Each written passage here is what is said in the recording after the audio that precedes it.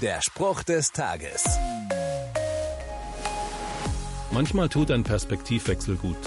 Wenn ich allzu verbohrt immer nur in eine Richtung denke und arbeite und mich fixiert habe, dann kann es nötig sein, mal aufzustehen, Arme und Beine zu strecken, Fenster auf, durchschnaufen, vielleicht sogar mal raus in den Wald.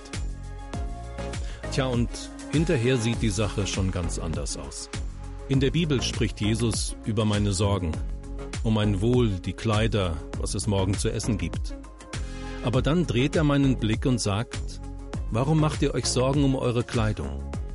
Seht euch die Lilien auf dem Feld an und lernt von ihnen. Da haben wir's.